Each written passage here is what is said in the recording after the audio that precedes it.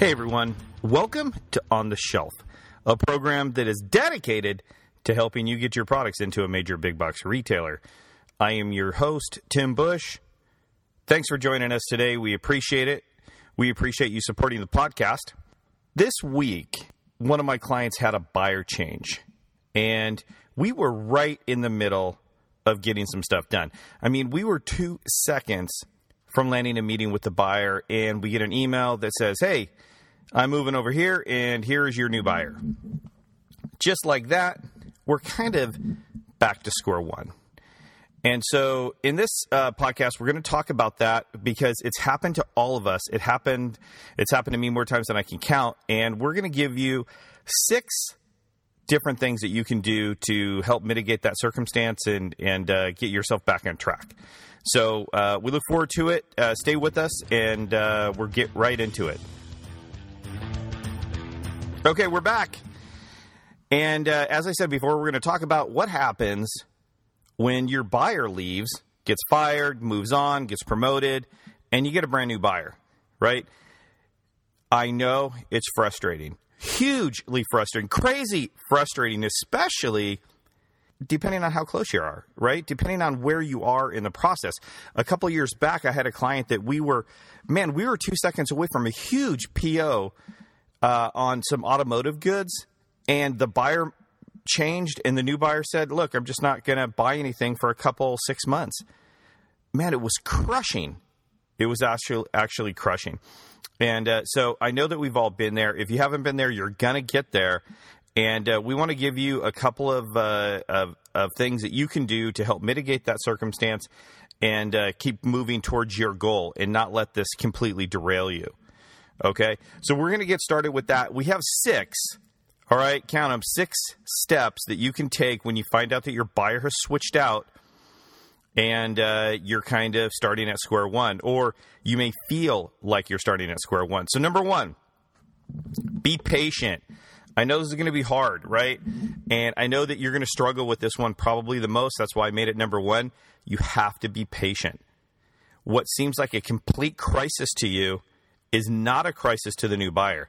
There's nothing that's a crisis to the new buyer but getting their arms around their new job, the new categories, finding out where they are. Do they have things in the works? Do they have promos that are coming? What season is it? What did they get left with? You know, if you've ever taken over for anybody in a job, the first thing you're going to do is figure out, what have I been left with? You're going to hold out your arms and bam, somebody's going to drop a heck of a lot of stuff in there, and you're going to have to figure it all out. So that's what's on the buyer's plate. They're not worried about you.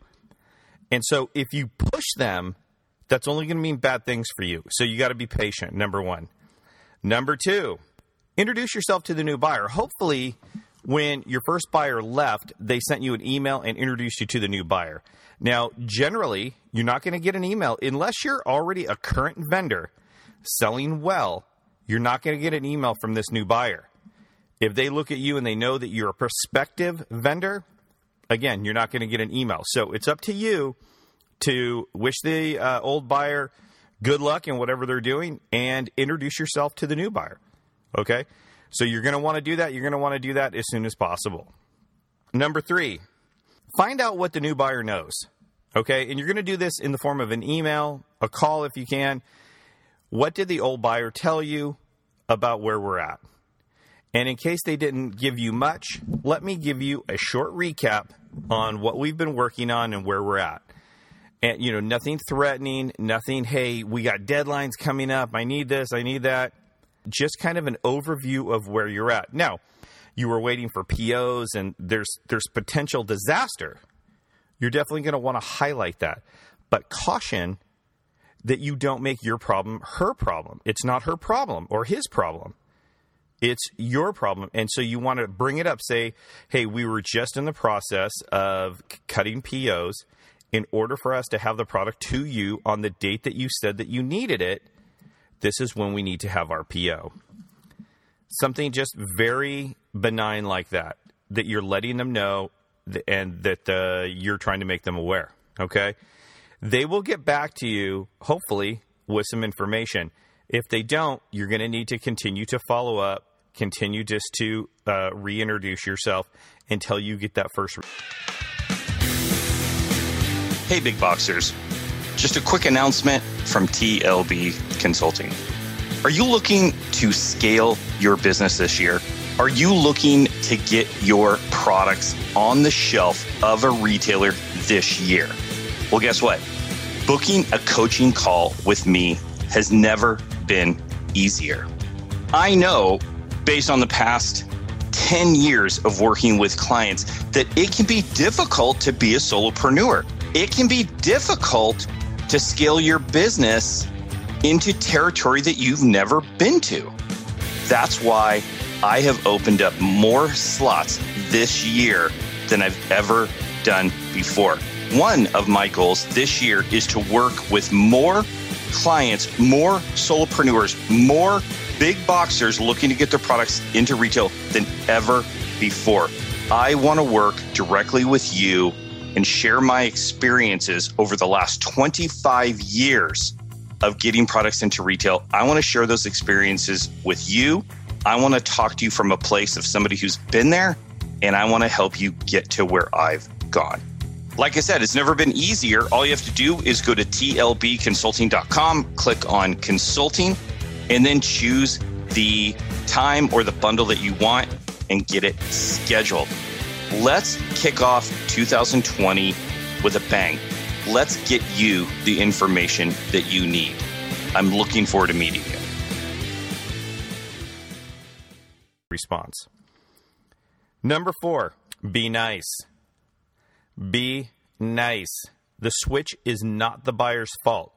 Neither buyer is asking to get switched out generally, unless there's a promotion happening. The new buyer coming in, not her fault, not his fault. So you getting angry with them, not going to help the situation, not going to make things go faster, not going to make the buyer more interested in helping you out. So be nice, right? I feel like I'm Patrick Swayze in Roadhouse. Be nice. All right, number 5, continue your project if possible. Try to pick up right where you left off if that's possible. If it's not possible, if the buyer says, listen, I'm not ready for this, I have way too many other things on my plate, ask when you can repitch the project, and you're going to have to start from scratch. Been there, done that. It's not fun. Nobody wants to go back to the drawing board. But if you have to go back to the drawing board, you do. Don't burn that bridge. But try to pick it up where you left it off. Assume that things are going to pick up right where you left off. Don't ask questions like, are we still on? Are you guys still planning on buying this product? What do you think? Are we still going to make that deadline? Okay, don't sound desperate. Don't sound like you're anything but thinking that things are moving along exactly as they were before the switch. So instead of saying, hey, do you think blah, blah, blah? Say, hey, just letting you know, deadlines are blah, blah, blah, and blah, blah, blah. We look forward to receiving the POs on our scheduled date that we had set, which is blah, blah, blah. Act as if there has been no change. This is simply just a change in personnel, not a change in plan, until the buyer actually tells you, hey, we're not going to move forward with this right now. Then you would want to ask her or him when you can repitch. Why do I think all buyers are her? I don't know, but it's just the way it's going today in the podcast. So sorry about that.